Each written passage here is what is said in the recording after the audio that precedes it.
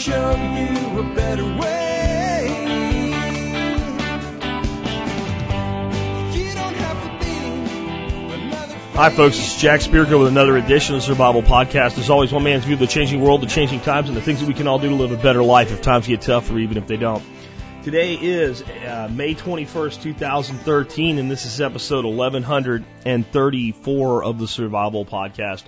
Sorry about no show yesterday. Just have tons of stuff going on here, getting ready for the workshop we're going to be doing on Thursday, Friday, and Saturday. Actually, Sunday as well. But the workshop's actually Friday and Saturday, but I have people coming in on Thursday to claim their camp out spot if they're camping out, or get a guest room if they got a guest room, and just hang out and have a meet and greet. And we have kind of a breakfast scheduled for Sunday and a just discussion about the event and what we could have done better and any questions that weren't answered during the classes. So with all that going on, yesterday I sat down to do a show, and it just got to a point where I realized it was going to take as long as Monday shows usually take, and decided that I would have to preempt it to get some things done, and I did get those things done. I want to go ahead and take care of our sponsors, but I want to talk a little bit first about Moore, Oklahoma. I've had several requests saying, is the disaster response team going to Moore, Oklahoma? There's not yet a disaster response team, because doing this in a way that would enable us to go to a place like Moore, Oklahoma right now in an organized, helpful way and not be told, go away, we don't need your help, and have trained people that are all listed as our volunteers and be able to take financial donations and things like that. We're just not there yet. We just had to spend about $1,000 just to get the IRS filing so that we could be recognized as a nonprofit, and we have our structure in place and all of that. The website's being created, et cetera. So I'm just going to say right now that's just not ready to go yet. I do want to do something, and I'm looking for you guys to help me with that. I have a very hard time recommending that anybody donate to the Red Cross after what I saw with Hurricane Sandy, after I saw with the Haitian earthquake, and that's why we put together the concept of the disaster response team in the first place, which again now is called Citizens Assisting Citizens. It sounded more of a friendly, mainstream terminology for marketing purposes out in front of the organization. When I came in yesterday, I looked at the screen, and there was a guy covered in mud with no shirt on that had just come out of a debris field. And I just got a text alert that said we had some severe weather moving into Texas from the southeast. And I thought maybe that was Texas, and those storms were heading our way. And I had a sinking pit feeling in my stomach. And right now we have a storm system coming together that could cause major damage in the areas that already got it yesterday. Could cause major damage right here in our backyard. And the further east you go in Texas, further east and north you go in Texas, the worse the potential gets. We have a Torcon index rating here, somewhere between 3 and 5, something like that, depending on where exactly do they draw the line in the regions. And northeast Texas, as you get up toward the Texarkana area, East Texas area, has a Torcon rating of a 6. That's the same rating that area of Moore, Oklahoma had yesterday.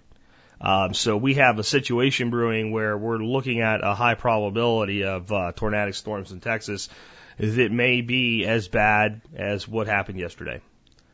And the reason I say that is because I want people to kind of get in touch with the fact that this could be any of us anywhere right now. If you live in a place where they don't have tornadoes, there's probably something that happens in your area, whether it's forest fires or landslides or earthquakes, that can be equally or even more devastating over larger, broader areas, hurricanes as well. And it was that feeling of, man, are we in the line of this thing that makes me today have even greater empathy for the folks that are experiencing a loss that I can only imagine up in Moore. And I wish we were ready to roll. I really do. And at the same time, I have some feelings that I feel almost selfish about. I mean, I'm here going, gee, I hope that, I hope we don't get hit with something like that, but I'm also thinking I hope we don't get hit with something that's bad enough just to do damage and screw up the event we've put together and mess up the plans of 20 people who have, decided they wanted to come here and experience this. And I think that's human nature. And my thought is if we can just get through today without having everything destroyed or even just really messed up, we have clear sailing after this for about a week as far as the weather guessers say. And I want to be honest about the fact that I feel that way, because I think that puts us in touch with the human element of, I hate to see it happen to anybody else, but I almost hate for it worse that it happens to me or to my neighbors. And again, I think that's human nature. And I think that when you start to think that way, it sounds selfish on the surface, but I think it makes you more willing to do something to help the people that it did happen to because of the gratefulness that it didn't happen to you. So I'd like from the audience to know who is on the ground or soon will be on the ground and more, that we can trust, that we can contribute to financially until we're ready to do this physically ourselves. And I'd like it to be somebody that's a little bit more regional based or a little bit more personal based than something like the American Red Cross, because again, I've pretty much lost faith in their ability to be good stewards and good shepherds of the money that people donate. Their general fund crap game is, again, a big part of why I wanted to put together Citizens Assisting Citizens. Not the only reason, but a big part of it. But I'm sure there's someone there that can use the help right now and make sure that it gets put to use on the street as soon as possible.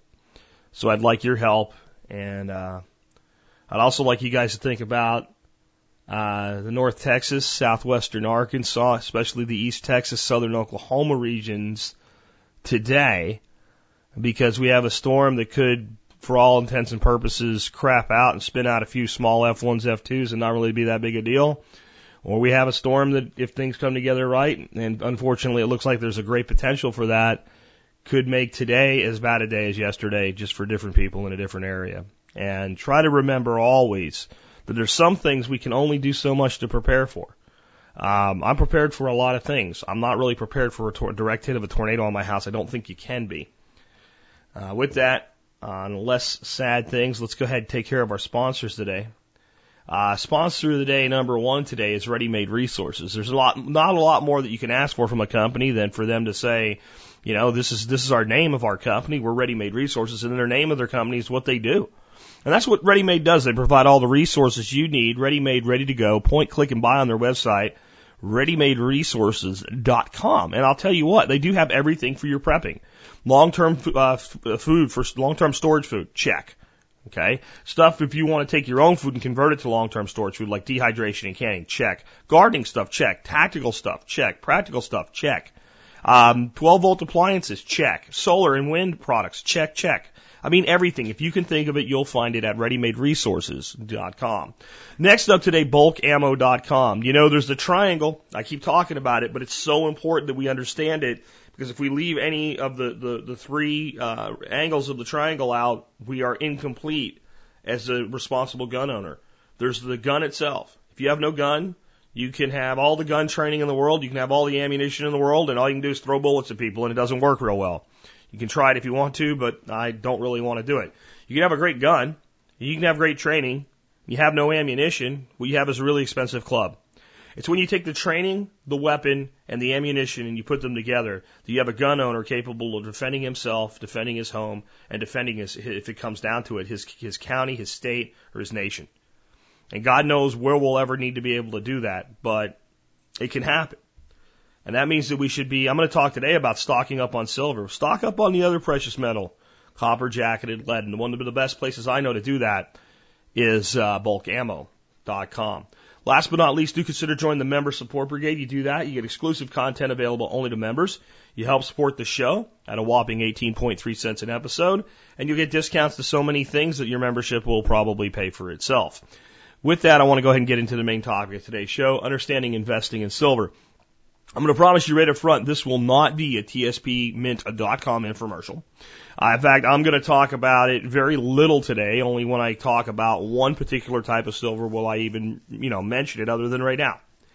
I am getting a lot of questions and a lot of concerns with buying silver in the market, and not from the whole Chris Duane melodrama that's really kind of ran its course at this point and fizzled out into the nothingness oblivion that it deserves to be in. I mean questions and concerns that just shouldn't even exist. I'm trying to buy pre-64 coins, and I don't know who to trust. You don't need to worry about who to trust.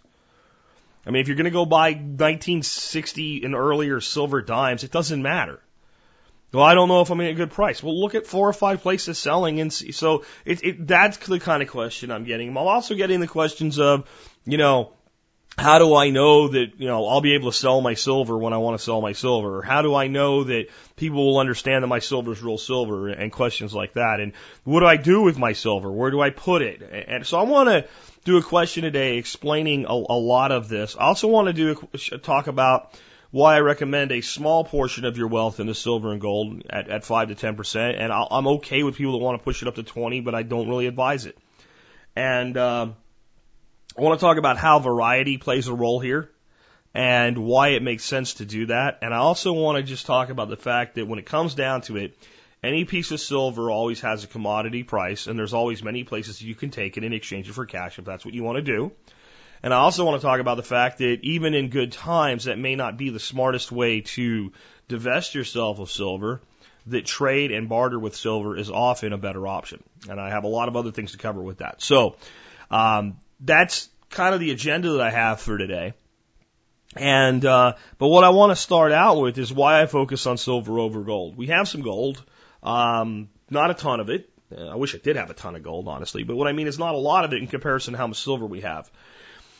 And there's been a fundamental reality that I've watched with gold and silver for a long time now. There's what I call the delta. And the delta is how much is an ounce of silver versus how much is an ounce of gold. And the historical delta is generally been somewhere in the neighborhood of 16 to 1, 20 to 1, somewhere in that.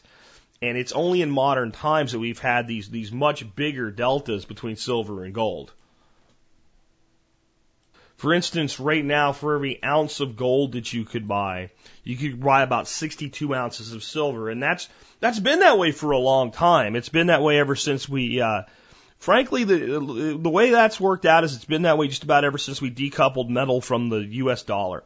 And that was done in stages. Everybody thinks about FDR and the gold buy and the gold confiscation and everything. And we're going to talk about the non-event of confiscation in our future today as well. But I want you guys to understand how the dollar actually decoupled. There was actually, to me, 4 major stages of the decoupling. Actually, I'm going to say there were 5 major stages of the decoupling from the dollar, from gold and silver, and gold in particular.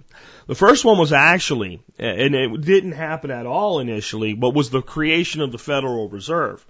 When control of the monetary system was placed in the hands of the banks, you don't really know that there was gold behind the currency to the level that it was promised at. What you knew was that the gold was immediately, or the paper was immediately exchangeable for gold. That doesn't really mean that just because they said so that every dollar had a piece of gold behind it. In other words, if every person holding a paper bill in 1914 had went down to banks and depositories, et cetera, and said, we'd all like our gold, please, there's no guarantee there was enough gold to cover it. So as soon as we put the money into the hands of a private banking system, there was a potential for those folks to manipulate the quantity of currency independent of the quantity of gold held by the nation as a whole, because they were creating the money and they were holding some gold, but the rest of the gold was being held by the country. Then, in the 1930s, in the middle of the Great Depression, FDR, Franklin Delano Roosevelt, decided, hey, this gold thing is a problem. What we'll do is we'll buy the gold for face value, and then we'll change and float the currency apart.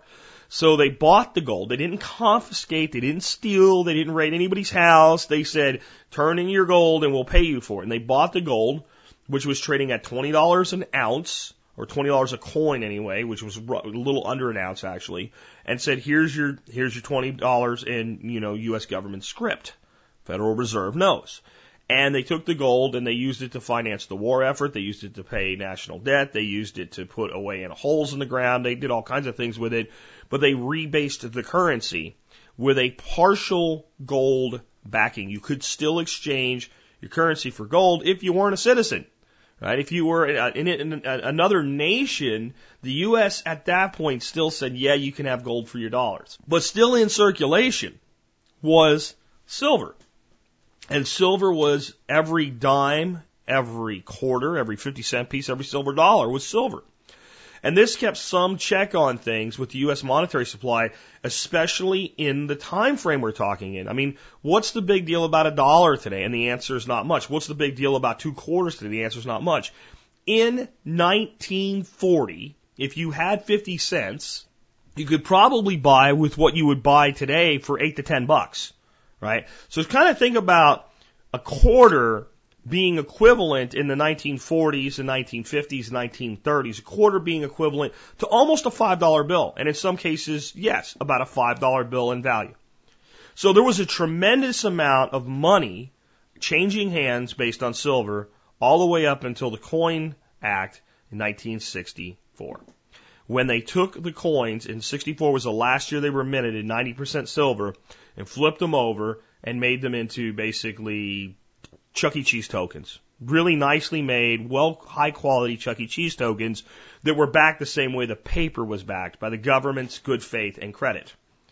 And again, you could exchange for an equivalent amount of gold if you were a foreign bank, if you were another nation, what have you. It was only citizens of the country itself that weren't able to own and exchange gold. And silver was still legal for possession, and people began to immediately cull it from circulation. In the 1970s, when I was a kid, if you went through a big handful of pocket change, you'd probably find 3 or 4 silver coins in there.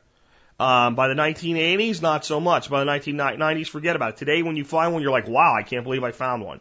And you do from time to time, but it's unusual. It's usually some kid has raided their parents' stash and dumped the money into circulation, and it doesn't take long for it to come back out. So then that was the next decoupling. And then there's 2 more, and most people only think of one. In 1971, Richard Nixon closed the gold window.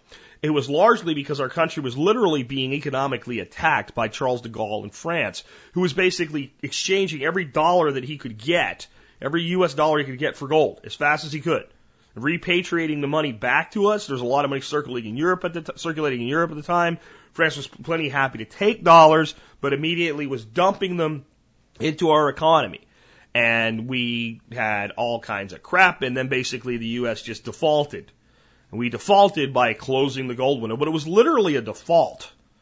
We defaulted on our guarantee to pay the bearer in gold. Even though the citizen was not paid in gold, the other nations were. So that was the 4th decoupling. And then people think that was the end of the story. Well, it really wasn't. Because if you look at the price of gold from 1971 to 1975, it doesn't change much. Because nobody was buying gold with dollars. When people were buying gold, they were buying it with francs or Australian dollars or something like that. Because U.S. citizens couldn't own gold. Remember, they'd made it illegal for you to buy gold, except for certain collector pieces and things like that. So what happened in 1975? That restriction was removed, and that was the final decoupling. And if you look at the price of gold in 1975 through 1985, you see the results of the decoupling. You see a run up, a ramp down, and then a leveling out, and then a continuous increase showing the inflation curve. And silver mirrors it very, very carefully. But or very, very closely, not carefully. It's just like, well, I got to be careful. No, okay. But mirrors it, but the delta's there. The delta that didn't exist before all this shit happened is there. And that's why one of the main reasons I prefer silver, because that delta either says silver is unfairly valued and has more room to go up than gold, or gold's overvalued and silver has less risk on the downside. That said, both metals are coming down right now, and I think may continue to come down for a little bit more. I don't know how much resistance there is at the bottom, but I'll talk about why the price is coming down in a bit. The next thing I really love about silver over gold is treasured. You get a piece of gold, once a piece of gold comes out of the ground and gets refined, it's going to be gold forever, and it's never going to be made into something else other than maybe a piece of jewelry, which is still gold. Silver gets used for lots of industrial uses, including many that make it almost completely unrecoverable. Your iPad has silver in it. And it's such a small amount, and the work that would go into removing it after your iPad has met its doom is generally not considered worth it on an industrial level. Maybe somebody will pick through it and pick it out with an ice pick or something. I don't know. But generally speaking, it's not easily recoverable, and it's financially, it's easier at this point to get more out of the ground than to get it back out of a bunch of, washed up iPads and other electronic devices. It's used in many different medical applications and other industrial applications. And what that means is that a lot of the silver that comes out of the ground goes away.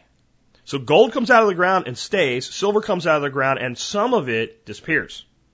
Okay? That's a significant thing that keeps the underlying quantity of silver somewhat restrained compared to gold. Not that there's more silver or more gold than silver, but the quantity of silver can only expand, available silver can only expand at a rate, and gold can actually expand at a faster rate per ounce, almost like a per capita rating. The next is silver is, always has been, probably always will be the common man's currency. It's worth enough that you can carry a small amount of it and do business, but it's not worth so much that it's too hard to divide down to a level where you can afford to do business. Even if you're doing business in gold, if you go to a true metal-backed economy, everything's gold and silver, you need silver to make change. Generally, we even need a third metal, and it's traditionally been copper, and in other civilizations, bronze, to fractionalize silver beyond its relevant fractional levels.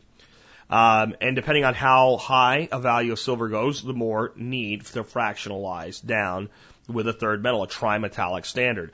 And copper is the one that I believe has the most intrinsic value and worth. It's not a precious metal, it's an industrial metal, but it has value as an industrial metal. And I did an interesting experiment one time where I went back and figured out, well, how many copper pennies did it take to make a silver dollar, right? Back in the day when they had used the large copper cents, and 100 of those in today's value in copper was worth almost as much as an ounce of silver. Not quite as much, but it got a lot closer than maybe you would have expected. It was kind of interesting to look at it that way. But silver's a common man's currency.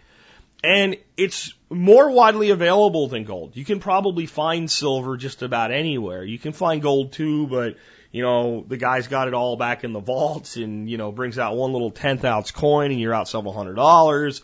But silver, generally, if you go to a coin show, there's tons of old silver coins, what they call junk silver around. There's tons of bars, there's tons of places to buy it from. It's just more widely available. And right for now, anyway, it incurs less oversight. And it incurs less oversight because it can be bought in small quantities easily. And what I mean by that is, let's say I had $1,000 to invest in silver, and I just didn't want any transaction over $500. Oh, okay. A, B, C, D, and E. So 5 people. I split up my business amongst them, and done. And I've got quite a good quantity of silver. I can do that in day easily. I can drive around to pawn shops and buy old coins that way, junk silver or generic rounds or silver eagles or anything that way. And I don't really I'm not really on the board, so to speak, at any significant level where, buy an ounce of gold and you're into a transaction over $1,000 and it incurs a little bit more visibility into what you're doing. I'm not talking about being real nefarious here or anything. I'm just saying that it's really easy to buy 5 or 6 ounces of silver here, 5 or 6 ounces of silver there, 4 or 5 ounces of silver here. Do that every month and accumulate it over time. It's a little bit more complicated from a financial standpoint and a visibility standpoint than gold. So all of those reasons together, any single one of them is not that big a deal. I'm not going to buy silver just because of the delta. I'm not going to buy silver just because it has industrial uses. I'm not going to buy it. But when I look at the totality and say, well, what's really available that's an anonymous currency that I can trade with just about anybody with a brain who will take it in lieu of cash in many instances, is recognized around the world, is historically used as a currency, I come up with silver and gold. Now when I'm making a choice between them, all of those things lead me to silver. Now I want to go through kind of the types of silver, what's out there, and what makes each type unique, and advantages and disadvantages of each. So, I get the question all the time, what should I buy? What type of silver? Is this better than that? And my response has been, almost since the very beginning of this show, 5 years now, we'll have our 5th year anniversary in about 1 month exactly. I think June 20th was the first show, so right at 30 days from now, we'll have the 5th anniversary of TSP. Buy what you like. Buy what you want. You really can't mess it up. each individual type of silver has its own little mini market within the macro market. So it's a micro market within the macro. What I mean is there's a spot price that's specific not to silver, but silver eagles. You can go look and see how they're trading, and they're trading at a certain premium over spot, and it's pretty consistent. Or Canadian maple leaves, or pre-65 silver coins. I mean, all of this stuff has a basis price and a premium. And it trades generally, you pay more for it, and you get less than that number when you sell it. And that's how it works, and that's how dealers make money. And sometimes people don't understand that. Well, I found out that if I buy 5 silver eagles today, but I turn around and try to sell them tomorrow, that I'm going to lose money. How do you think the people working on a razor-thin margin of 3-4% are able to make a profit in an industry where when they hold inventory and it goes down, they're losing money? They hold inventory for a day and they can lose money.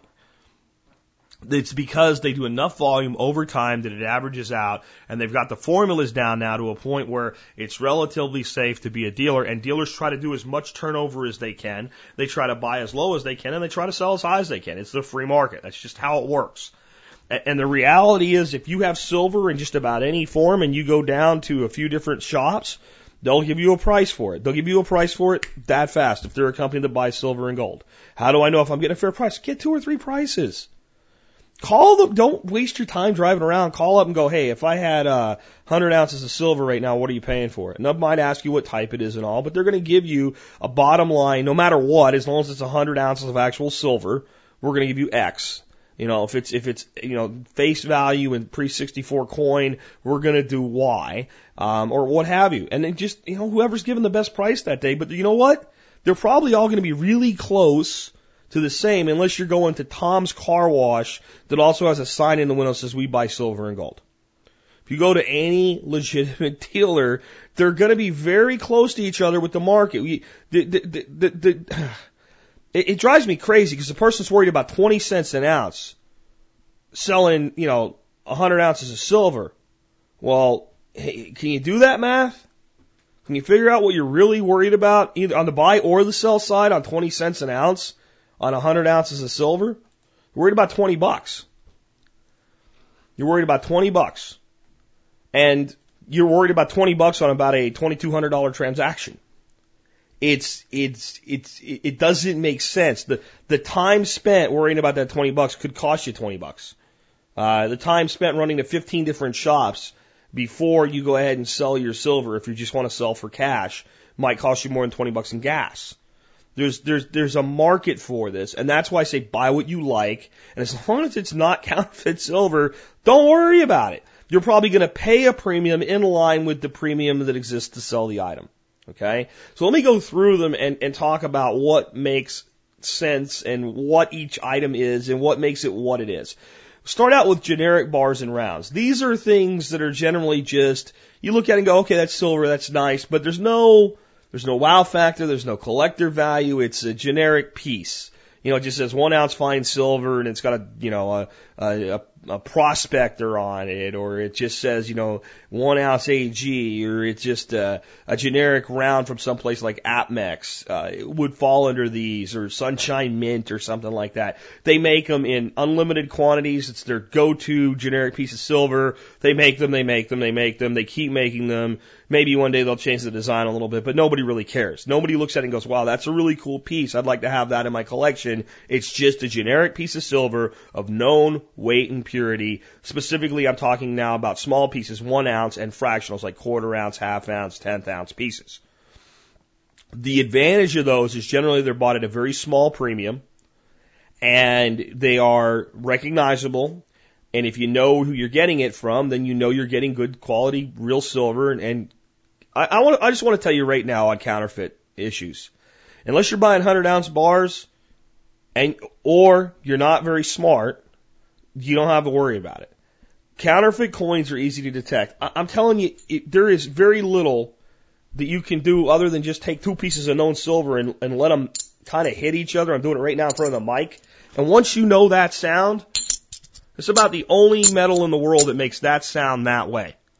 If you go to sell your silver Just about any pawn shop in America, there's 2 or 3 dudes behind the counter that can tell you whether a silver's real or not.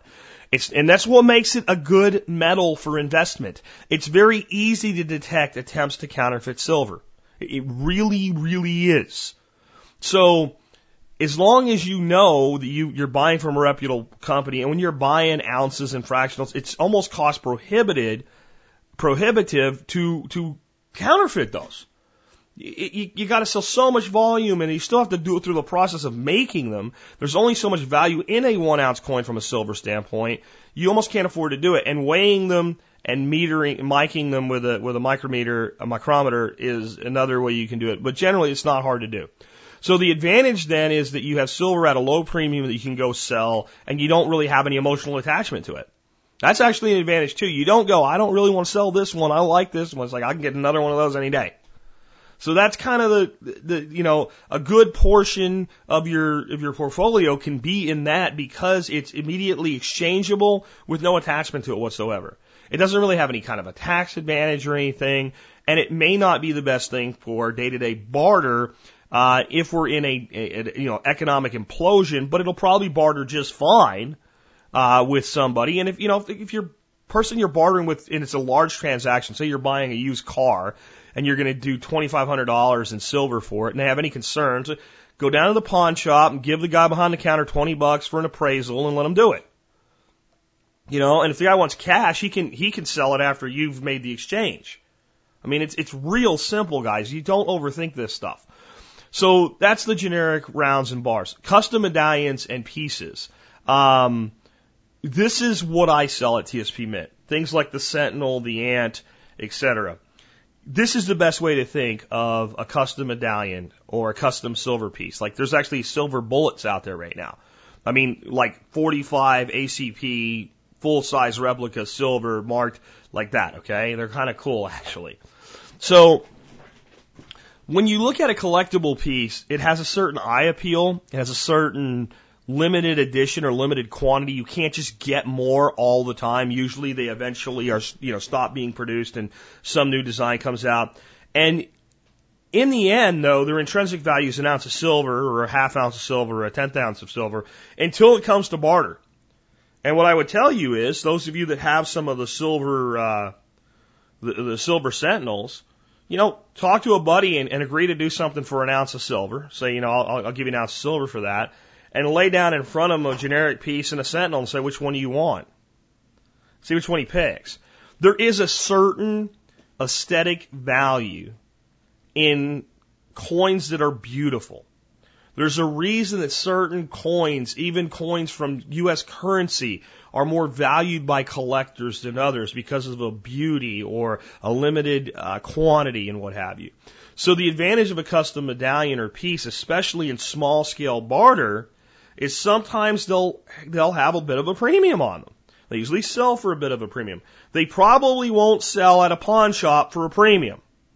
I'll be completely honest with you about that. But if you can get them for the same price as a generic item, or within 10, 20 cents an ounce of a generic item, then doesn't it make sense to buy something that looks better, has a little bit more appeal, and doesn't cost much more?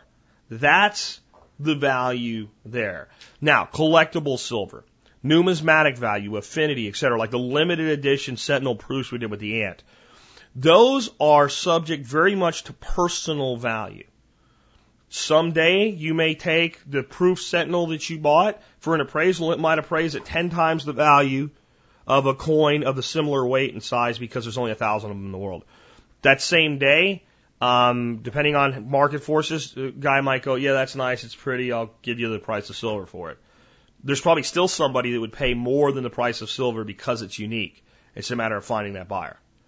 But I would not overinvest in them. And I sell them, and I'm telling you that. Pick up a couple here and there. Buy what you like. Again, there's a certain value to having something as part of your collection and saying, I have that, and I want that. And those that say there isn't, I'd say you probably have something like that in your life. I have all types of things that are on my wall, hanging up, certain books that I've paid extra for because they were out of print, just because I want them. And I think that with collectible, numismatic, affinity, silver, gold, anything, that's how you have to look at it. So when it just, a little bit going back, a little bit being selfish going back to TSP Mint, when I come out with a proof edition, if you want it, buy it. You probably can sell it pretty quick and make a little profit on it, especially when we cut the run on eBay, because people that wanted it that didn't get it. But I don't know how long that's going to last for you. I think that stuff wears off. Here's what I really advise against, though. People that are out buying, New Orleans Mint Mark MS-67, silver peace dollar from 1868. I don't even know if that exists, right? And they're paying $350 for it. I think that's a mistake. I think it's a huge mistake. Because that numismatic value, if we ever go into economic collapse, will be completely wiped out. Well, how does that compare to a proof affinity medallion or something like that you've paid $10, $20 over spot for? It compares very poorly because the proof may have lost 10% of its value. And frankly, what you're paying for a proof, think about this, what you're paying for a proof today, if you ever go into that scenario, the ounce of silver will probably be worth more than you paid for it anyway. But the one that you've invested $300-400 in, that could have bought 5, 6, 10 ounces of more affordable silver. So if you want, the Carson City MS-65 silver dollar, and you just want it, that's fine. Just don't make it a major portion of the wealth value of your investment. Put it in a different category, okay? So it's not your silver, now it's your collectible category. What portion of your wealth do you want to invest in collectibles? The same way you might look at a baseball card, right? Now, it's not as bad as a baseball card because in the end, a baseball card's a piece of cardboard, and the mint marked, silver dollar is a piece of silver, and it's always going to have some historical value. And if we went through shit at the fan like that, and we came out the other side of it, its numismatic value might come back in spades because how many of them would have been broken out of cases and used for barter? So there is some value there. Just don't overinvest in it. Let's talk about bigger pieces of silver, bars, rounds, 5 ounces and up, 5-ounce bars, 10-ounce bars, 100-ounce bars, 1 kilo, things like that. What I do like about them for people that are going to stack significant portions in silver, they stack better. In other words, a 100-ounce bar will take up less space in a safe deposit box. In fact, I would tell you that 25-ounce bars will stack better in a safe deposit box than 100 rounds.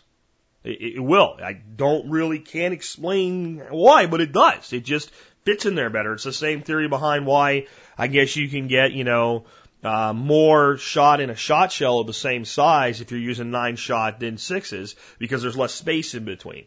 But it seems to me like the rounds should go in there, but I'm telling you, it just works out to where your larger, especially your flat, rectangle shaped bars, they stack nicer in a system for you. But they're a significantly large piece of silver. We look at something like a 10-ounce bar. A 10-ounce bar right now, silver's at about $22, so $220. That's a significant piece of silver. It's still not huge though. But if we go up into 100 ounces, now we're looking at $2,200. And I would also tell you that the large bars are where you get into more potential to have a situation where you do have a counterfeit issue.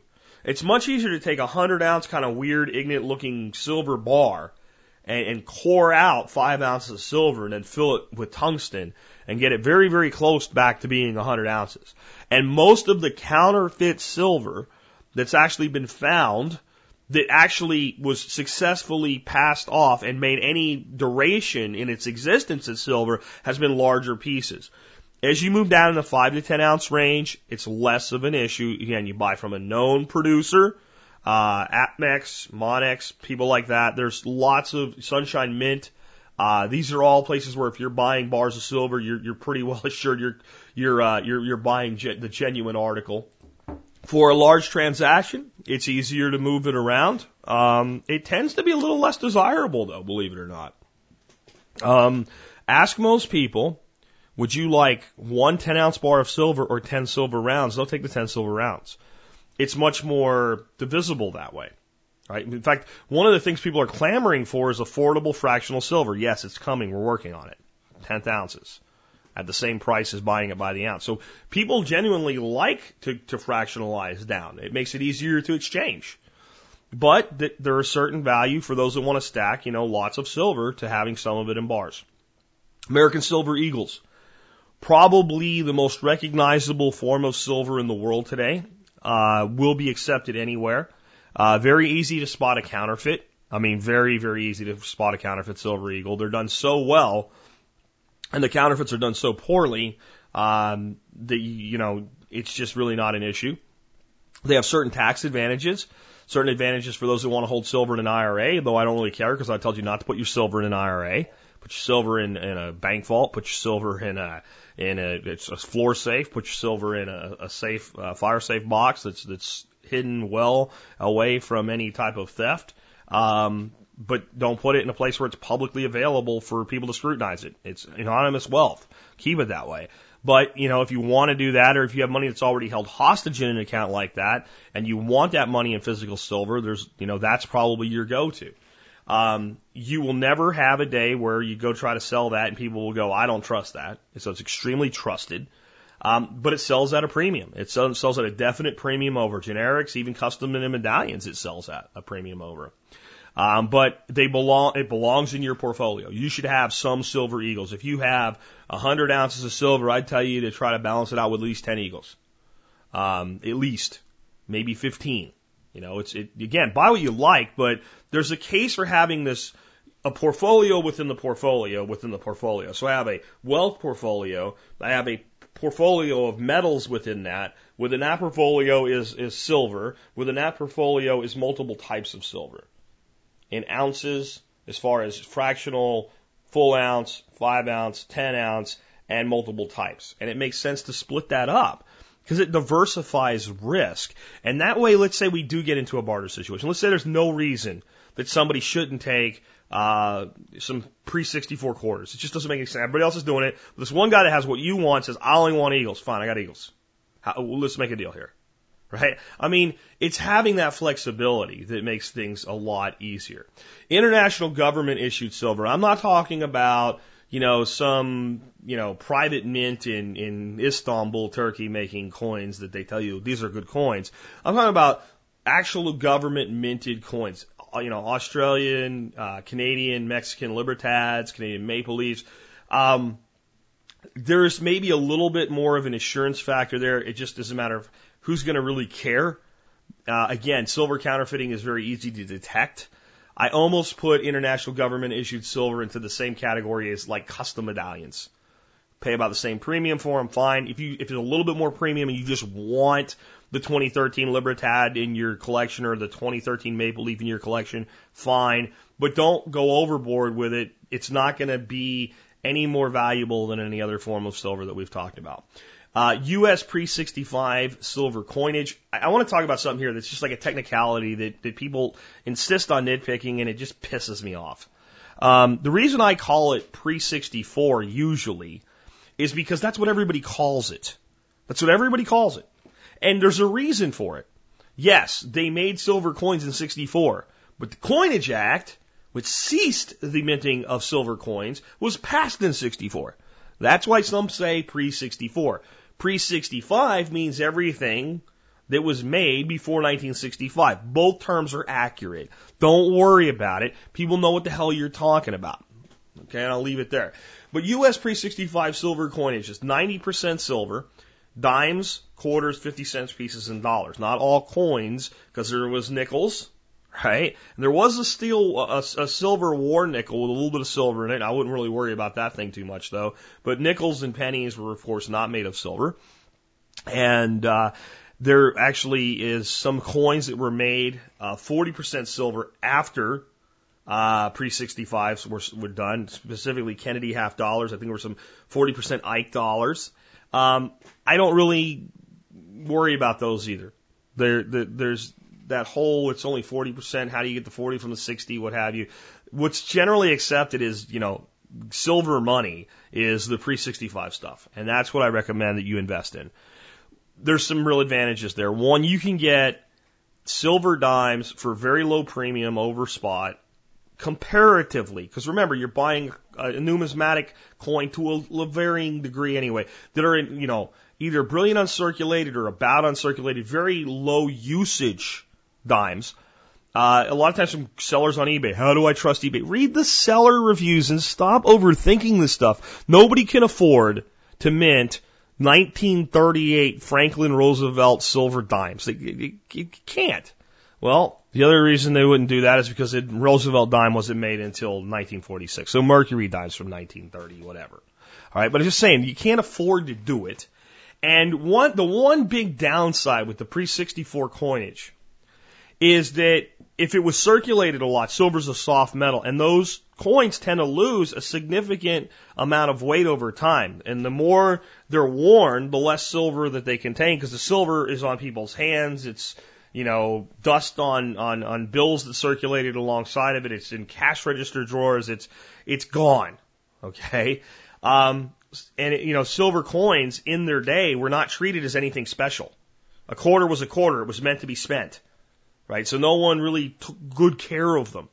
But you can get dimes and quarters especially in fairly good condition, which means they're holding most of their silver at a very low premium over just buying generic bags of junk. And that means you have a coin that's recognizable, it's official U.S. currency, very difficult to counterfeit, almost never counterfeited unless it's like key date, special value, numismatic. That's what somebody would try to counterfeit for the collector value in it, not a silver quarter that's worth $4. It's cost prohibitive to do. All right. And if it was made from real silver, you wouldn't really care.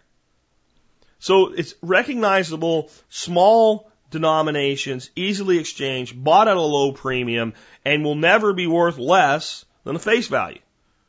Even if the dollar implodes, it's still worth the face value. Just as the face value mean anything anymore. It might mean a lot after a revaluation, honestly.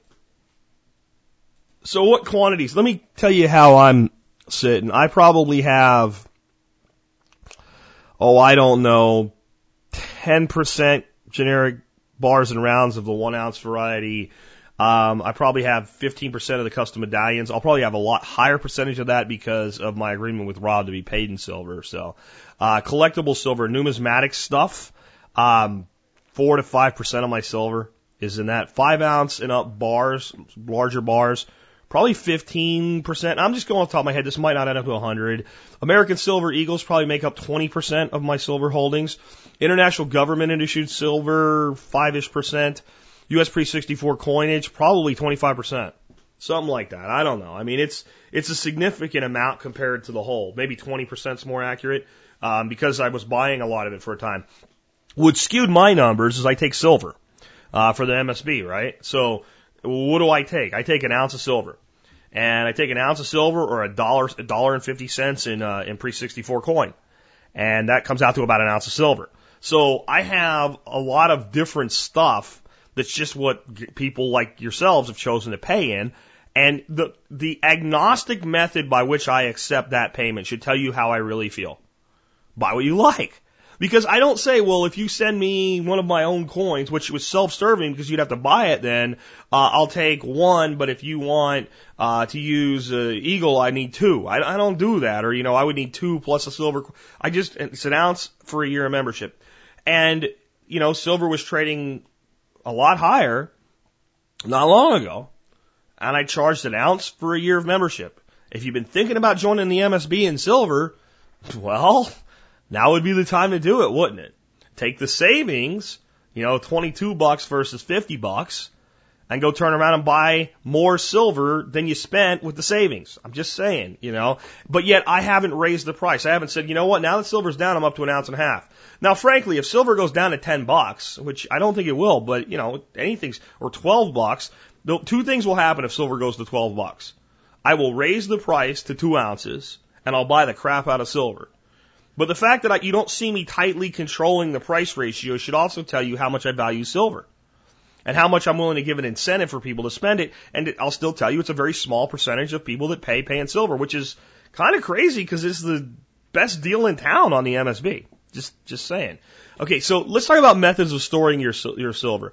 I think one of the best methods, if you're going to store a significant quantity in your home, is to spend the money, because you can put other things in there besides your silver, and get somebody to come out to your house, core a hole into the concrete slab, and put a safe down into that slab, and put that somewhere very hard to find. And anybody with anything short of about 6 hours at a time and a jackhammer ain't even getting a safe out of the floor, let alone into the safe. Those things are all but impossible to get into unless you are a professional safe cracker. And the odds that a professional safe cracker is going to target your house to get your 1,000 ounces of silver are not very high. That guy's probably better off breaking into a bank. Okay? And he's probably caught either way because you still have a time consumption. Don't believe everything you see on TV. I think that's probably the safest way to make sure you can always put your hands on your silver. I would say that the next best thing, as long as you can find a good place to hide it, is any sort of a fireproof safe. If you have a gun safe, if it's not fire rated, then it's, I would worry about my guns, honestly. And not every gun needs to be in a fireproof safe, but if you bought a safe because that's what you're wanting, make sure you have a fire rated safe that your weapons are in. But silver I would want in a fire rated box. In an in-floor safe, I'm not worried about it because it's just, you could burn the house down and that temperature down in the ground is just not going to get up to a point where it's going to really do any damage. But any type of a fire box, good quality locking box, and that needs to be hidden very, very well. And you can do what we do, which is we employ the decoy firebox. We have a firebox, costs us about $60, nice big one, full of bricks. That's what's in it, bricks. It's very heavy. It's very, very heavy. I'm thinking about one day opening it up and throwing the bricks out into the woods somewhere and filling it with something like, I don't know, lead shot. A couple bags of lead shot. Or just some junk metal. Things like that. In fact, lead might be not just a bad thing to have for casting, because we're making bullets and stuff. Just keep all my casting lead in there. Here's why. If you were to break into my house and you were to try to find something that looked like you wanted to steal, you'd find that box fairly easily. You would not have time to get into that box, and when you felt how heavy it was, you'd think you hit the mother lode. So you might take that box and haul ass with it. And if you ever get it open, I'm out some lead or some bricks and you get nothing, and hopefully you'll get arrested for stealing nothing. That would be great. But that's just one decoy. And then that way, things that are hidden a little bit better are less likely to be found. And it makes sense sometimes to do things, ladies, even like you get yourself your decoy jewelry box. You make that really obvious where that is. You put all your cheap costume jewelry in there. And, you set that somewhere where it could be found. That's going to be grabbed quickly, and you take your good, high-quality jewelry that maybe you don't want in a safe because you don't want to have to go get it because you wear your jewelry often, and you put that into a little bit better of a hidden place. You can do this with lots of things, not just silver. But that's number 2. Number 3, I would say, is private storage. If you can find a good, secure private storage facility that doesn't keep government connections, it's not a bank, it's just a secure, basically a private safe deposit box. And there's all types of companies that you could use for things like this. There's places where people keep wine collections and stuff, and usually they don't ask what you're putting in there, and that's better because it's better because it's just as secure to me as a bank safe deposit box, which is my next thing, but it's not a financial relationship defined by our government. It's just private storage. You still have your name on it, but it's still just private storage. It doesn't have the same scrutiny. Next in the list would be a bank safe deposit box. The advantage of a safe deposit box is it's extremely secure. You don't hear about a lot of people having safe deposit boxes broken into unless government does it. On that note, I think that the fear should be mitigated with reality. You don't hear a lot of that either. Generally, when somebody has the FBI or the IRS or somebody else go in and have their deposit box drilled open, they're usually doing something they're not supposed to be doing. There's not a whole lot of victimless attacks of this yet. And I would think if we began to move toward a way with currency failures and stuff like that, by the time we're getting into that, then the preppers probably already retrieved their silver. So it's a great way to have a low cost, because we had a box, it's just the smallest box they make, but they're really, really deep. They could easily hold quite a bit of silver and some cash and some other things for $12 a year. I think we were paying a local bank for. The only downside it is defined is a financial relationship, and it's subject to the same scrutiny by our government today as a bank account, except there's no number on it. It's just you have a box. That's all they know. And if you were to empty the box today and they were to go in there tomorrow, what was in the box? I just had the box in case I needed it. All right. So, I mean, there's a lot of a lot of over concern about a safe deposit box. I think that if you have a significant amount of silver, some of it should probably be in a small local bank, a locally owned small bank, in a safe deposit box. I think that makes a lot of sense. I think it's a contingency. It's even if everything else goes to shit, you still have that. Silver banking. So like this is like Silver Saver, what AOCS has up with the Free Lakota Bank, and other things like that. I don't like silver banking yet. Has nothing to do with the bullshit that Chris brought up about Rob. I just don't like silver banking yet because the fees required for you to store my silver make my silver, if everything stays level, a declining asset. And I think that for silver banking to work, it needs to be at a point where it's so easy to use the silver as money that I can go to a restaurant, whip out a debit card attached to that account and pay in silver. When silver banking gets there, then I will advocate having some of your banking in silver. I think that'll make sense. But silver's volatile as well. The value of silver to me is so beyond, it hedges against inflation. It's that it's private, anonymous wealth that I can exchange, and it's nobody's business but myself and the person I'm exchanging it with. I'm not saying it's done a lot. I'm saying it's an option that we may need someday. If it's in a bank account, it doesn't work that way anymore. So I think silver banking has a way to go. I love what Rob is doing. I think he has some really big take on the world plans with it. I'm hoping that it'll get there. I have nothing against anybody that would bank in silver the way that it's available today. Again, the two places I know that an American can do this are silversaver.com and freelakotabank.com. And I don't think there's anything wrong with it. It's just not where I'm putting my money. It's nothing about the trustworthiness of either of those services. It's about the mechanics behind it. What advantage does it give me to put my money into a banking system like this? They don't pay me interest, right? They charge me to hold my money. I can only exchange it generally with other people using the same service. The network's not that big yet that makes it easy to do. It takes the money out of my hands and puts it into somebody else's hands, and it opens it up to at least some potential scrutiny. There's nothing wrong there. I just don't get enough advantage for the inconvenience and the expense. So when silver banking comes along, and our government definitely doesn't want it to, but if it does come along the right way, I'm all about it. Paper silver. What is the purpose of paper silver? These are silver funds like SLV, SIVR, and things like that. If you want silver in your IRA, buy paper silver. If you want to short silver, use paper silver to short it. If you want to do anything with silver that's highly visible and short term, do it with paper. Yes, it's subject to manipulation, but the paper manipulation is manipulating the physical commodity right now, this second. So it's not like one's manipulated and others not. Now, could there eventually be a decoupling where you start to see the paper market really fall and silver hold its own in physical? We've already seen a little bit of that. You've already seen a little bit of that. Right now, physical silver is generally selling at a better premium over spot than it was 3 weeks ago. But there could be a complete decoupling where you start to see the paper market go to almost nothing and the physical market start taking back off again. That could happen. All bets are off then. The truth is out then, is what that means. But short-term commodity trading, that's the place for paper silver. Long-term investing, no dice. Not where I want my money. Again, I've taken anonymous wealth that I can put into a safe in the floor of my house, and I've turned it into something with every government agency's eyeballs on it. There's no advantage there to me other than immediately exchangeable and convertible to dollars through a brokerage account. So that's what it should be used for. The next one, buried in the ground. Chris Dwayne advised this.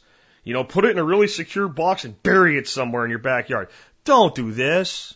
Don't do this. You may need it, not be able to get to it or find it. You may end up dead, and the only other person you told might end up dead, and it lays there. If you bury it somewhere, especially off your property, and somebody finds it, they have legitimate claim to it. I mean, it's stupid, it's dumb. If you've got it buried in the ground somewhere right now, go dig it up and choose one of the other options. And then there's what I call the multi-cache method. In other words, having multiple caches. So having some in a floor safe, maybe a small amount that's available a little bit easier without going into your safe for it, for exchange, or if you're doing exchange in silver and silver's coming in, it's just basically in a good solid firebox somewhere, kind of tucked away, but easy to get to. Some of it may be in a deposit box or private storage. Maybe if you're doing some investing, you're using a little bit of paper. If you could get some private storage and a bank safe deposit box and split it between 2 locations or 2 bank safe deposit boxes, if you can't find private storage, the more you have, the more you should divide it up. Okay? If you have 10 ounces of silver and you're worried about what to do with it, don't. You don't have enough to worry about. I know you feel like, well, this is all I have, but you don't. Hide it somewhere really good. Maybe get yourself one of the small fire boxes. Everybody should have that with like data sticks with all your important stuff in there. So maybe some special heirlooms and pictures and paperwork and your 10, 20 ounces of silver. Throw it in there. You can't sit around and worry about freaking, just to be blunt, $200. You can't. Because you're wasting your time with so many other important things you could be worried about.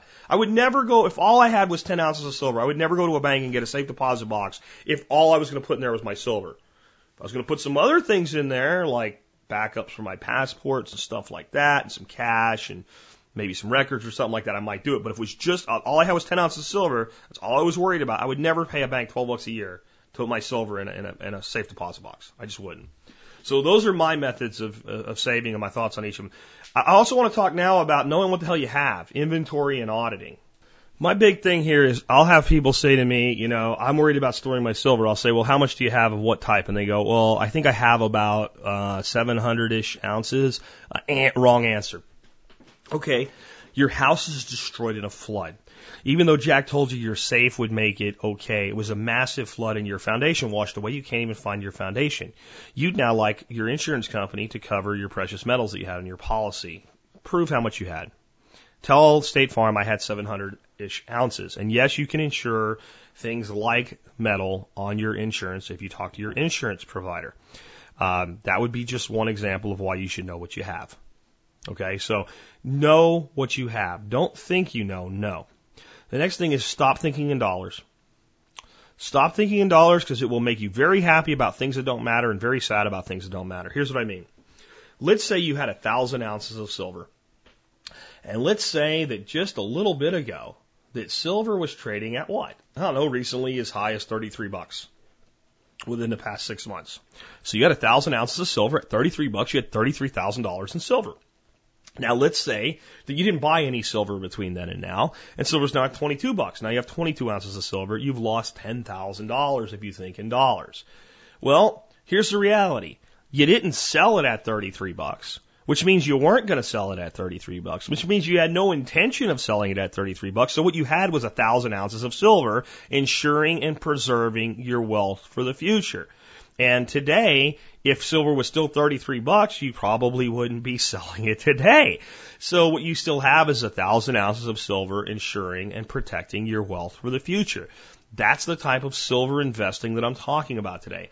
Silver, I see, is a long-term hedge against inflation, a long-term insurance policy for your wealth, a long-term assurance, probably better than insurance, assurance, to assure that no matter what happens to the currency, there's a certain underlying value that you're holding that you know will tend to have value. And it's a good barter implement. It's a great way to make fair exchanges between men independent of Federal Reserve notes. Those are the two things that it's for, and generally those transactions are in ounces. Now, yes, if you want to buy a car, and the guy wants $5,000 for the car, and you say, will you take silver? He's probably going to want to take the spot price and divide by the ounces, and by the way, you'll probably do better. Because you'll never get the spot price from the dealer. You see what I'm saying? So as long as he wants to keep some of that silver in silver, you know, you'll probably do better anyway, even in that situation. But, you know, most silver barter is, you know, a couple ounces for a guy to do some work for you. Normally would have paid him cash, and a lot of times he'll do it for less. So those are the ways to think about silver in ounces. But do inventory types, not just ounces.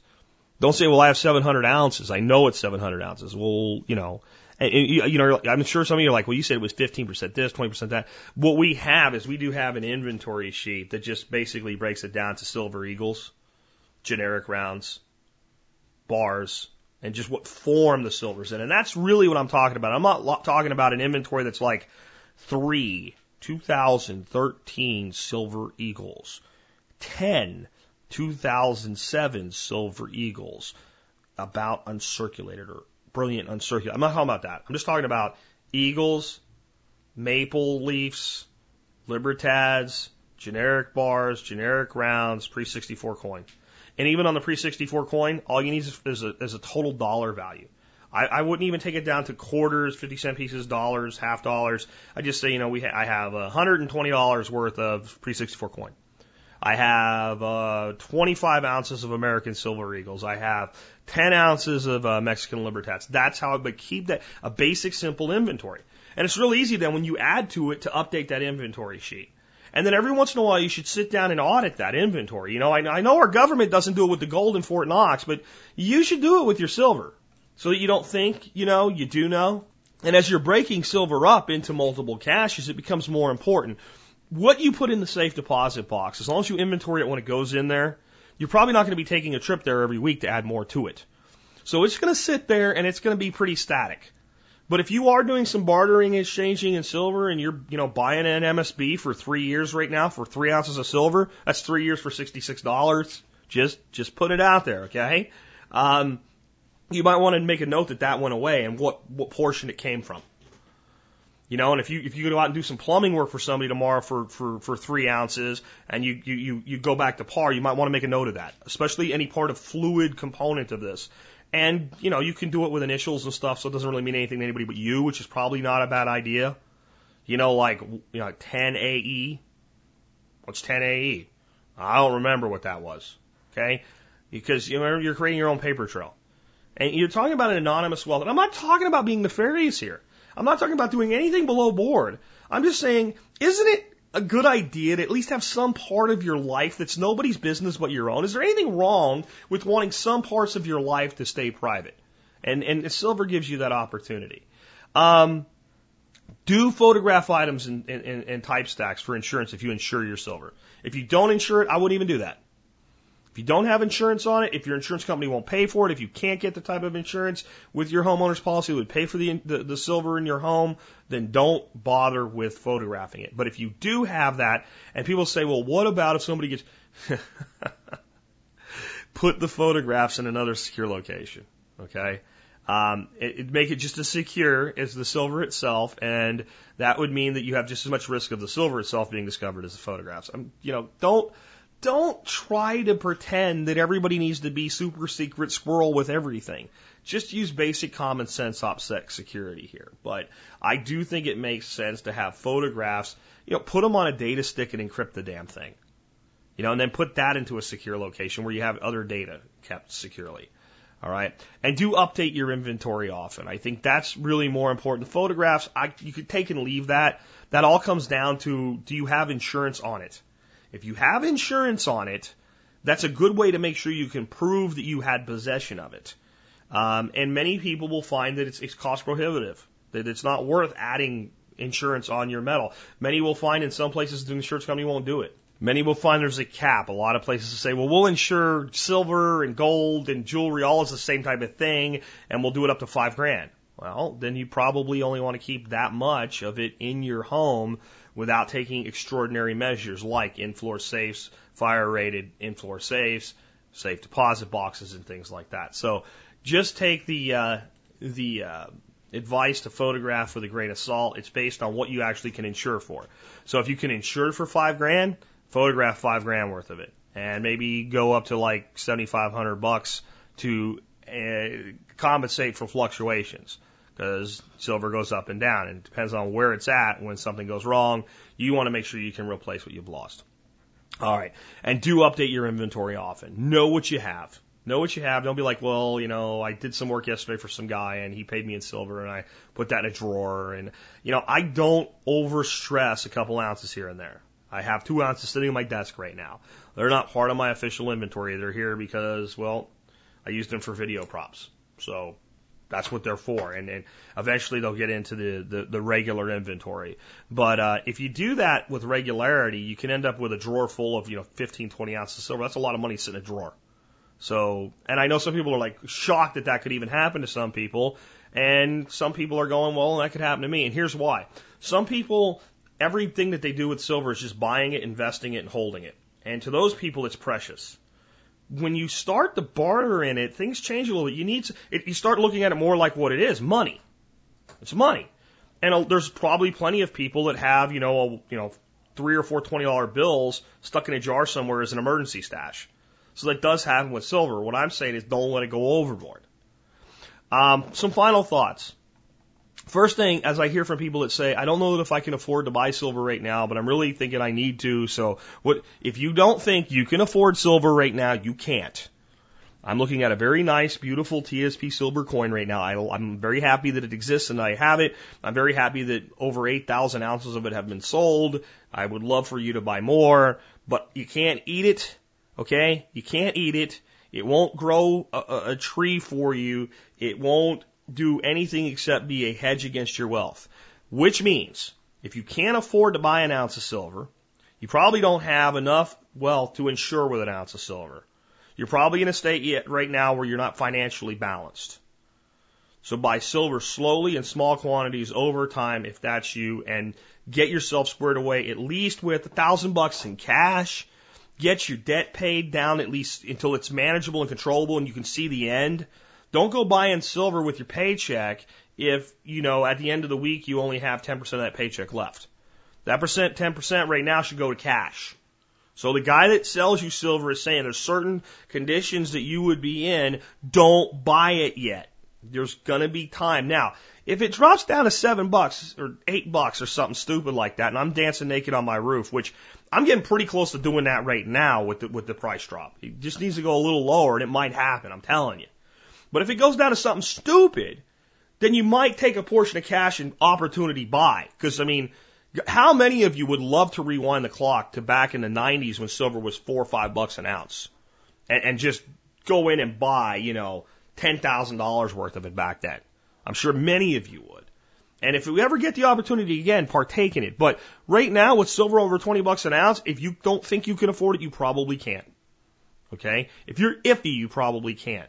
If you're iffy, not really that bad, but not sure, then, you might start going to find a local coin shop and go buy, 5 dimes a week or something like that until you build up a little bit.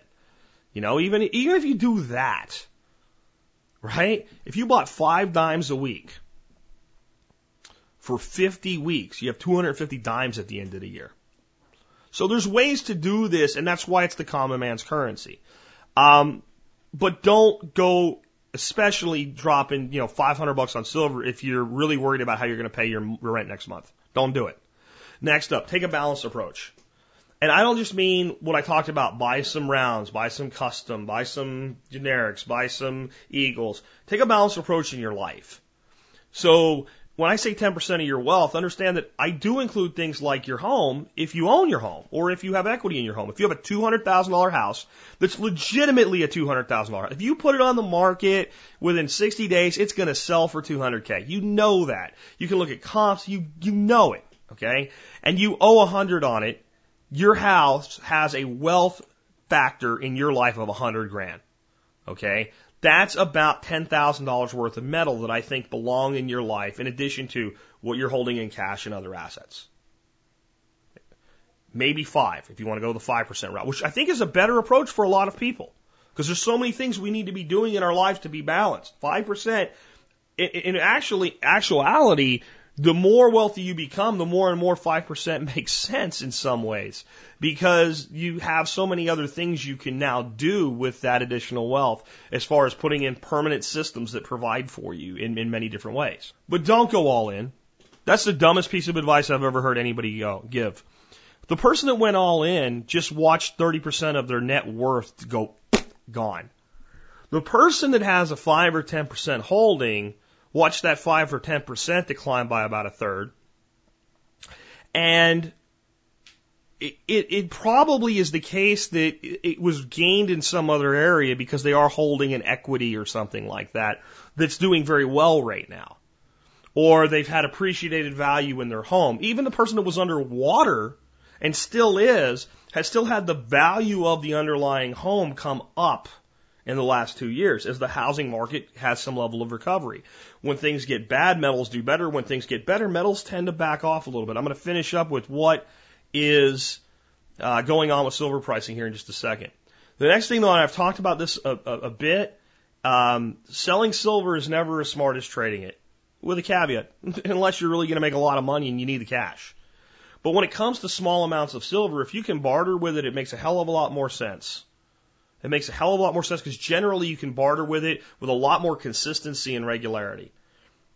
If you come up with somebody that does work for you around your home, a handyman type guy, and you come up with a rate of an ounce an hour, and silver drops $2, you think he's going to be like, now I need 2 or 1.3 ounces or something like. No. Right? So it holds its consistency and value in barter, and it's private. It's not a financial transaction. It's an exchange of value for value. I also want to say something else. It's probably not going to make you rich. Holding 10% or even 100% of your money in silver is probably not going to make you rich. The people that promise that are full of freaking shit. There's people that think, well, I'll just stack a couple thousand ounces of silver and when the economy implodes, I'm going to go buy Ohio. You're an idiot. It ain't going to happen. What it will do is preserve your wealth and give you an assurance on your future that you're going to ensure a certain value of what you have. And it's much more important that you know you can feed yourself, clothe yourself, and defend yourself than to have silver. Silver's an arrow in the quiver. It's not the quiver itself. And when you're told anything different, run away. Just run away fast. Because it's not likely to do it. Now, could it? Could you hit the lottery by holding 10,000 ounces of silver? Yeah, sure you could. But at a point where, let's say silver's trading for $5,000 an ounce and gold's trading for 15. The currency is so dead at that point that you'd still be better off exchanging the silver for what you wanted than converting it to a currency that at that point is burning so fast. Even if you went and sold your silver and walked across the street, the price of what you're buying may have gone up in the time it took you to do that. So it's not a get-rich thing. It's a wealth preservation thing. And it's very important for that reason. And don't worry about confiscation. Really don't do it. I mean, me picking on Chris and all, he did do some good work, and I wish he'd pull his head out of his ass. And, you know, his comments on confiscation, what do you think you're going to do? Send a SWAT team into the window of an old lady's house to get some pre-64 dimes? That's a dead-on comment. It doesn't make any sense. Gold was never confiscated. That's one of the biggest myths there, right there. Gold was purchased. The U.S. government purchased it with currency, and nobody was ever prosecuted for not turning their gold in. And I guarantee you there were people that exchanged gold coins between 1933 and 1975 and did so often. I know it happened because I know people that did it. I know that my grandparents on my father's side didn't turn in a single gold coin. And my grandmother had a fairly significant stash of gold coins. And she was a woman that almost never swore, went to church every Sunday, that type of thing. But once in a while, when she brought that jar out to show it to me, she'd say, these are the ones the sons of bitches didn't get. Right? And nobody kicked her door in. And if you're in a world where people are being prosecuted because they have silver dimes, you have bigger problems than the silver dimes. So don't even worry about that. It's like worrying about EMP.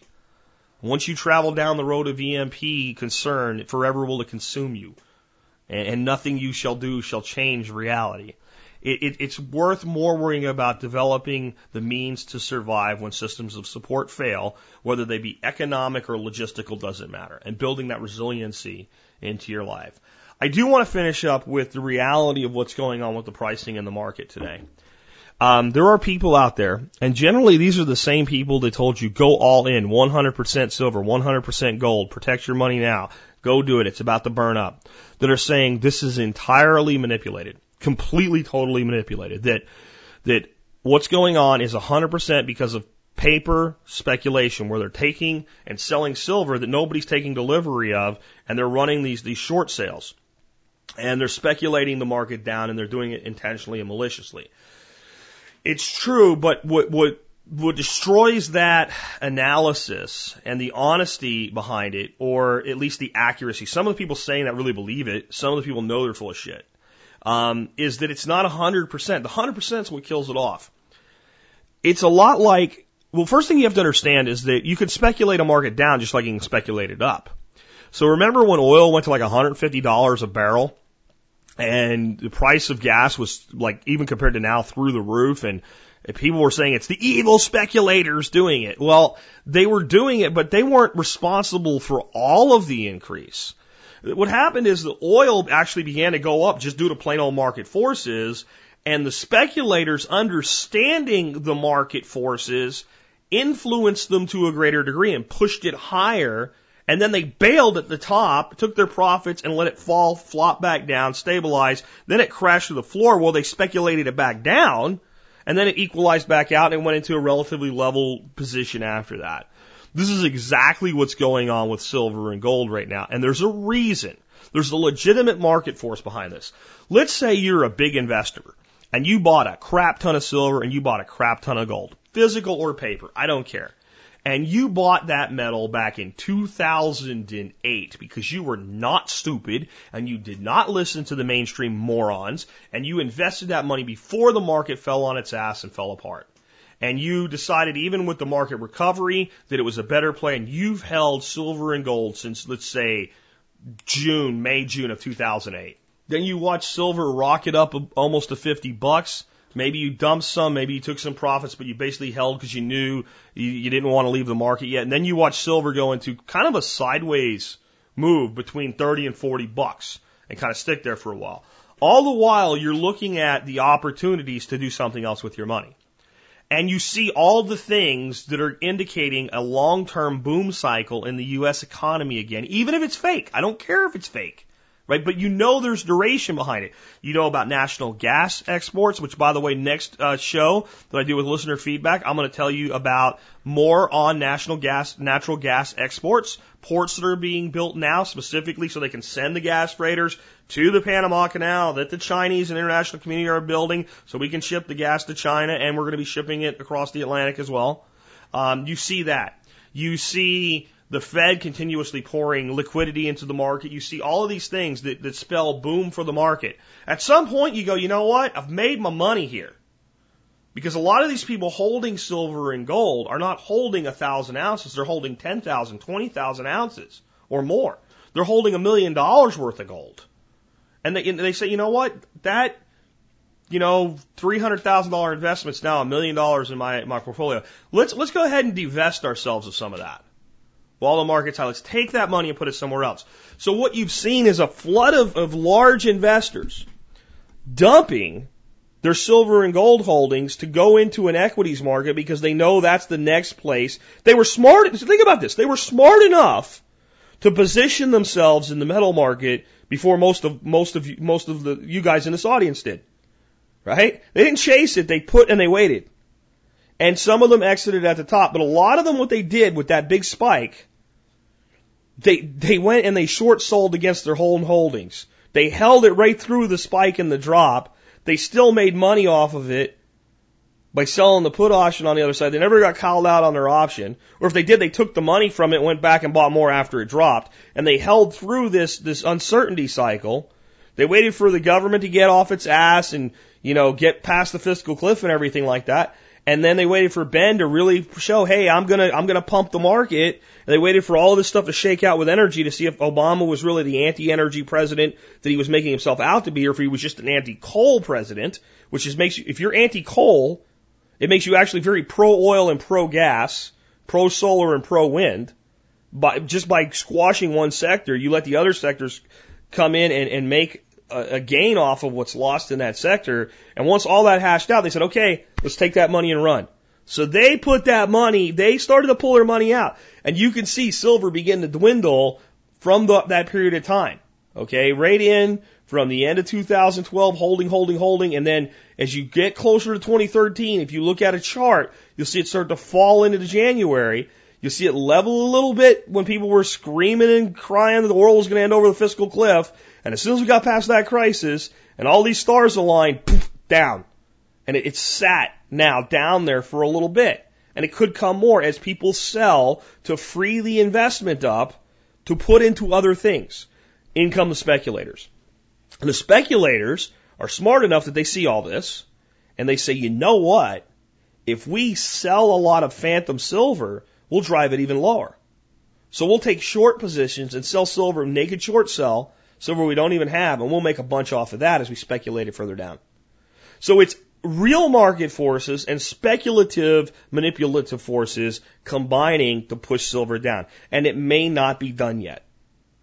Does that mean don't buy any silver right now? No, because I don't know if this is a bottom or not.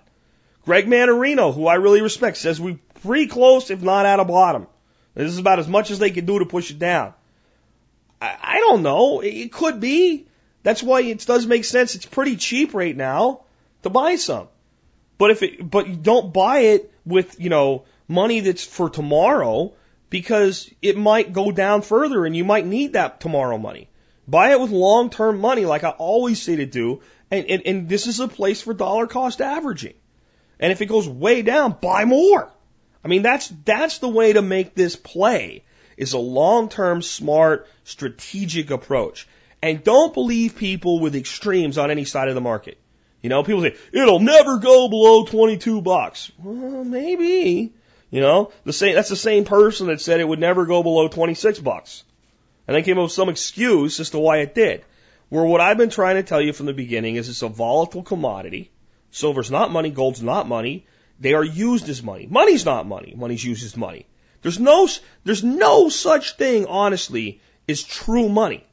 Money is whatever society decides to use as a means of exchange at any given point in time. And it's subject to the confidence of society to change on a dime. Right? I shouldn't say on a dime, right? Because that's money. But you get my point. The reality is, as confidence shifts in any sector, the value of that sector is a fluctuating value relative to other sectors. Even cash, same thing. So take a balanced approach. Don't believe people that scare you, hype you, or tell you to do 100% of anything.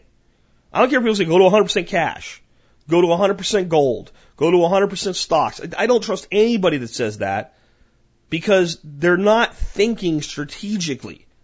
That is literally putting all your eggs in one basket. That's what you're doing there. So hopefully this has cleared up a lot of confusion and concern about the silver investing market as a whole. Hopefully it's given you a new outlook so that you understand that there's a certain intrinsic value that's part of every piece of silver.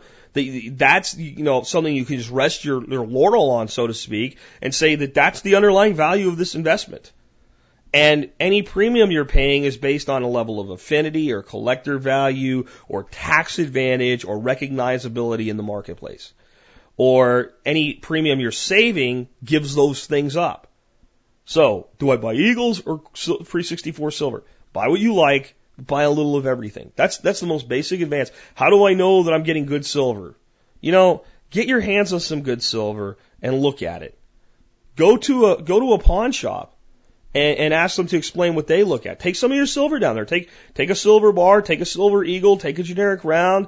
Say, hey, look, you know what? If you'll give me a 10-minute little class on what you would look for if I don't even want to sell it. I'm not even looking to sell it, but I'll give you $5 if you'll just explain to me what you would look for. And by the way, if you have anything here that is counterfeit, that you can show me what it looks like that uses a training aid, show me that. I'll give you $5 for a little class.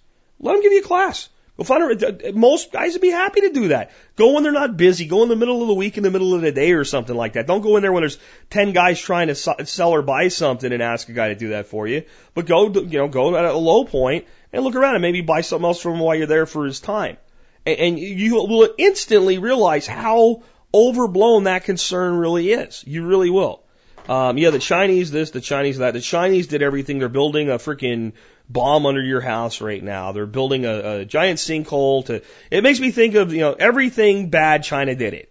There was like World News Daily or something like that. I don't know what you call it. It's one of those like just ridiculous. I don't even know if they print it anymore, but it's like one of those ridiculous newspapers like Star or Sun, but like to the ultimate ridiculousness, like the one Bat Boy was always in. And there was a story that 1 billion Chinese on a certain day were going to jump up and down to knock the earth off its axis and swing the climate because it would do good for them and bad for America. And it was imperative that every American go out and jump up and down at a certain time to try to counterbalance this. And we should tell our friends in Canada and Mexico as well, because they're warting enough of us. But if we did it, some physicists said that even though we're outnumbered, that they're barely capable of doing it. So if we did it back, that's how ridiculous some of everything's bad China did is to me. China is a global rising economic power that's going through some of their own economic woes right now, but they're not going away.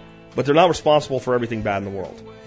They're just people like us in many ways. They don't like their form of government, but in the end, most people that I've met from China are pretty decent folks. And that's something we need to understand as a whole and not live our lives in fear, live our lives in power. If you're worried about what counterfeit silver looks like, learn how to recognize real silver and understand that one of the main reasons it was used as a monetary metal is it's so easy to verify. There are literally tens of thousands of pawn shops all over America today with people behind the counter that make twice minimum wage or less that are able to determine counterfeit silver. You can do it too if it's that big of a concern. With that, this has been Jack Spirko with another edition of the Survival Podcast, helping you figure out how to live that better life if times get tough, or even if they don't. Seeing our food these days, you know it's on our TVs.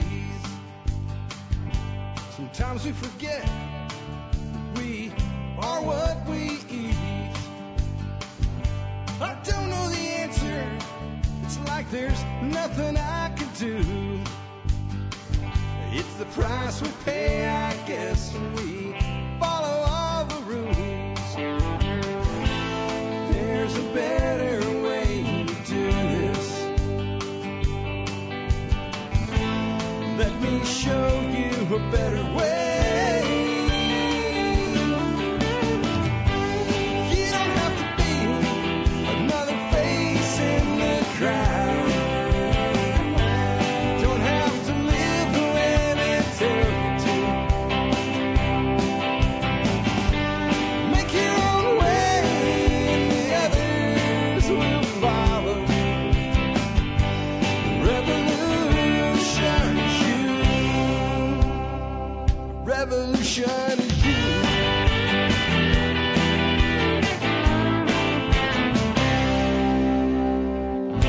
Someday we'll realize our children just can't pay. 'Cause nobody up there cares. They're living for today.